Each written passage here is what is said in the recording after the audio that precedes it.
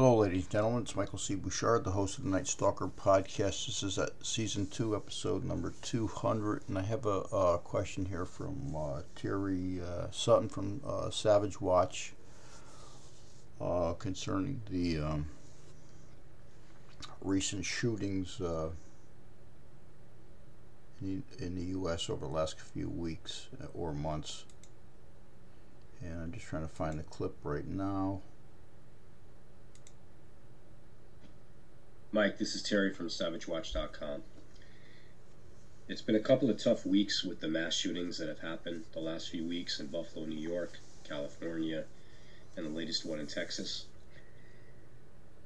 My question for you is, we've had mass shootings for the last several decades, and most of them tend to be in the inner city.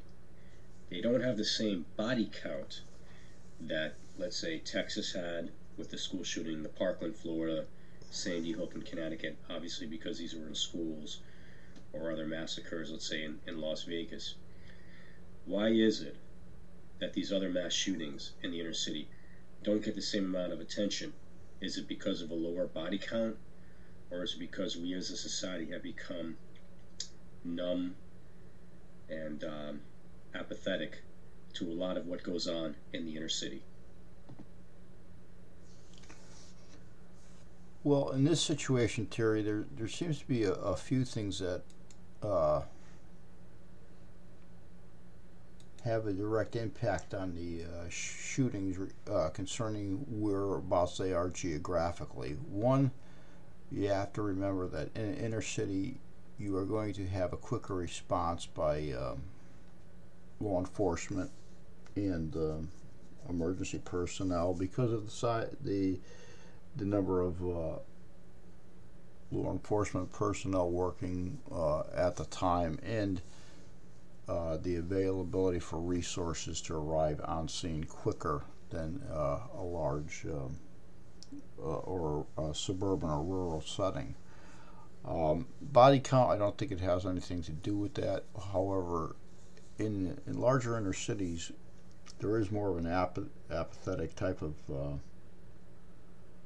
mentality because of the everyday violence in the cities.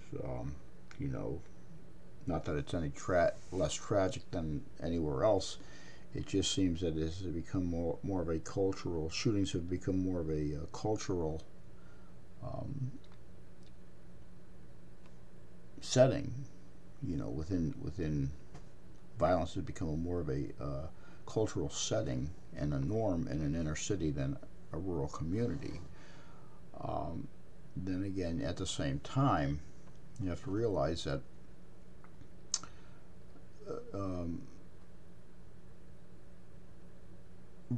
rural and suburban America they simply don't deal with the violence that occurs all the time. Therefore,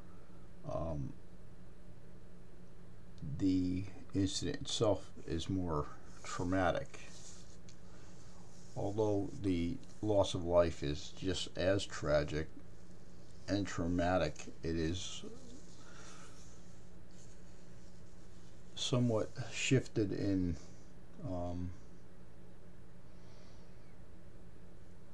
the apathy that occurs. And as I had said in a couple of my earlier podcasts over the week, school shootings are nothing new. They have been a form of terrorism used by the Third World since the 1960s, and they continue to do so. This is nothing new. School shootings in the U.S. have started in the early 1800s and have continued on. Some of the hiatus points are 1927, where an individual had actually blown down a school. At that point, I believe it was still the highest fatality rate in the U.S. compared to Columbine, Virginia Tech, and all these other ones. So it's a multifaceted culture. I mean, we also talk about, let's just say for instance, if there's a drive-by shooting in either a suburban or a rural area in the United States, it is very uncommon, and therefore when it happens, it appears to be more traumatic. Where in the inner city, because we have continual drive-by shootings, and it has become a norm. So this is a very unfortunate way that we look at things in society, and when we start having things as social norms as shootings, violent action, law enforcement not being able to do anything about it, this becomes a very dangerous and a very sad response. Unfortunately, this culture is also, and I'm not going to use, and I shouldn't use this word, but systemic with what the legislation is doing to law enforcement, not allowing them to do their job.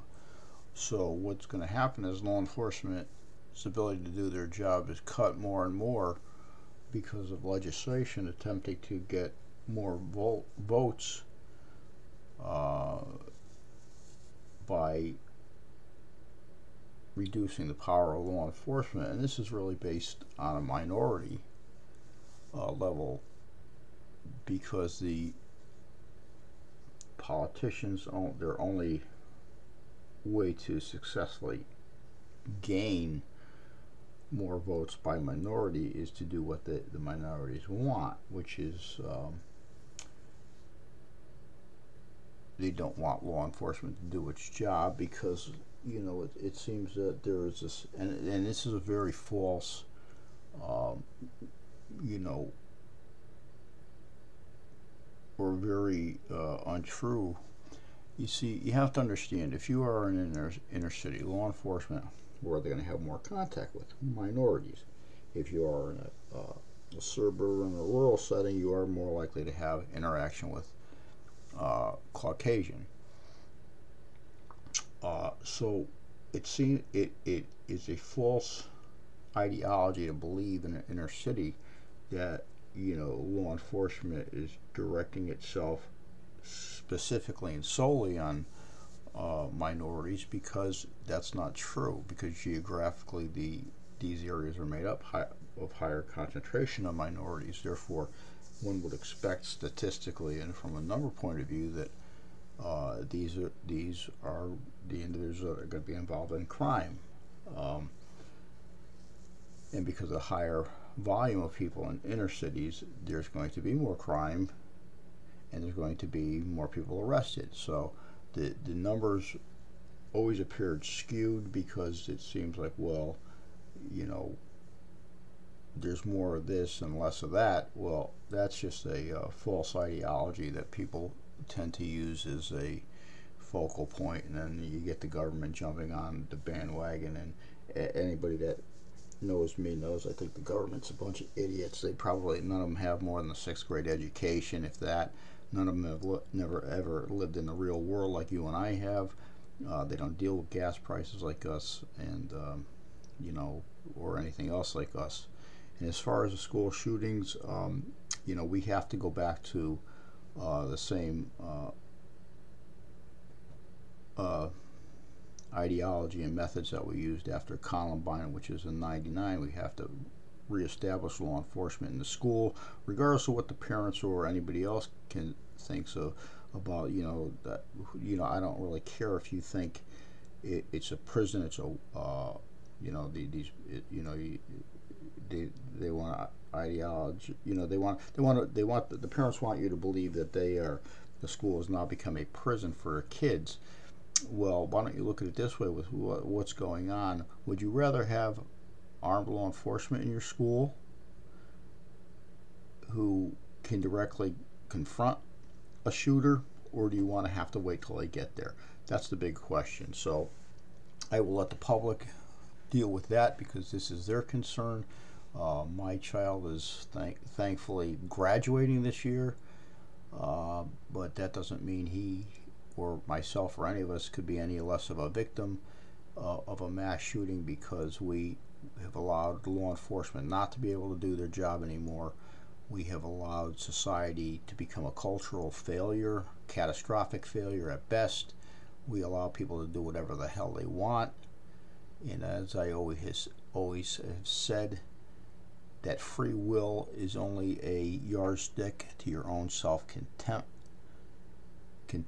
So whatever you do, you don't have always the right to do it just because you do it. We have gone over the gun control issue a couple episodes ago, so with that I will leave you with what we have just talked about. This is Michael C. Bouchard, the host of the Night Stalker Podcast, Season 2, Episode 200.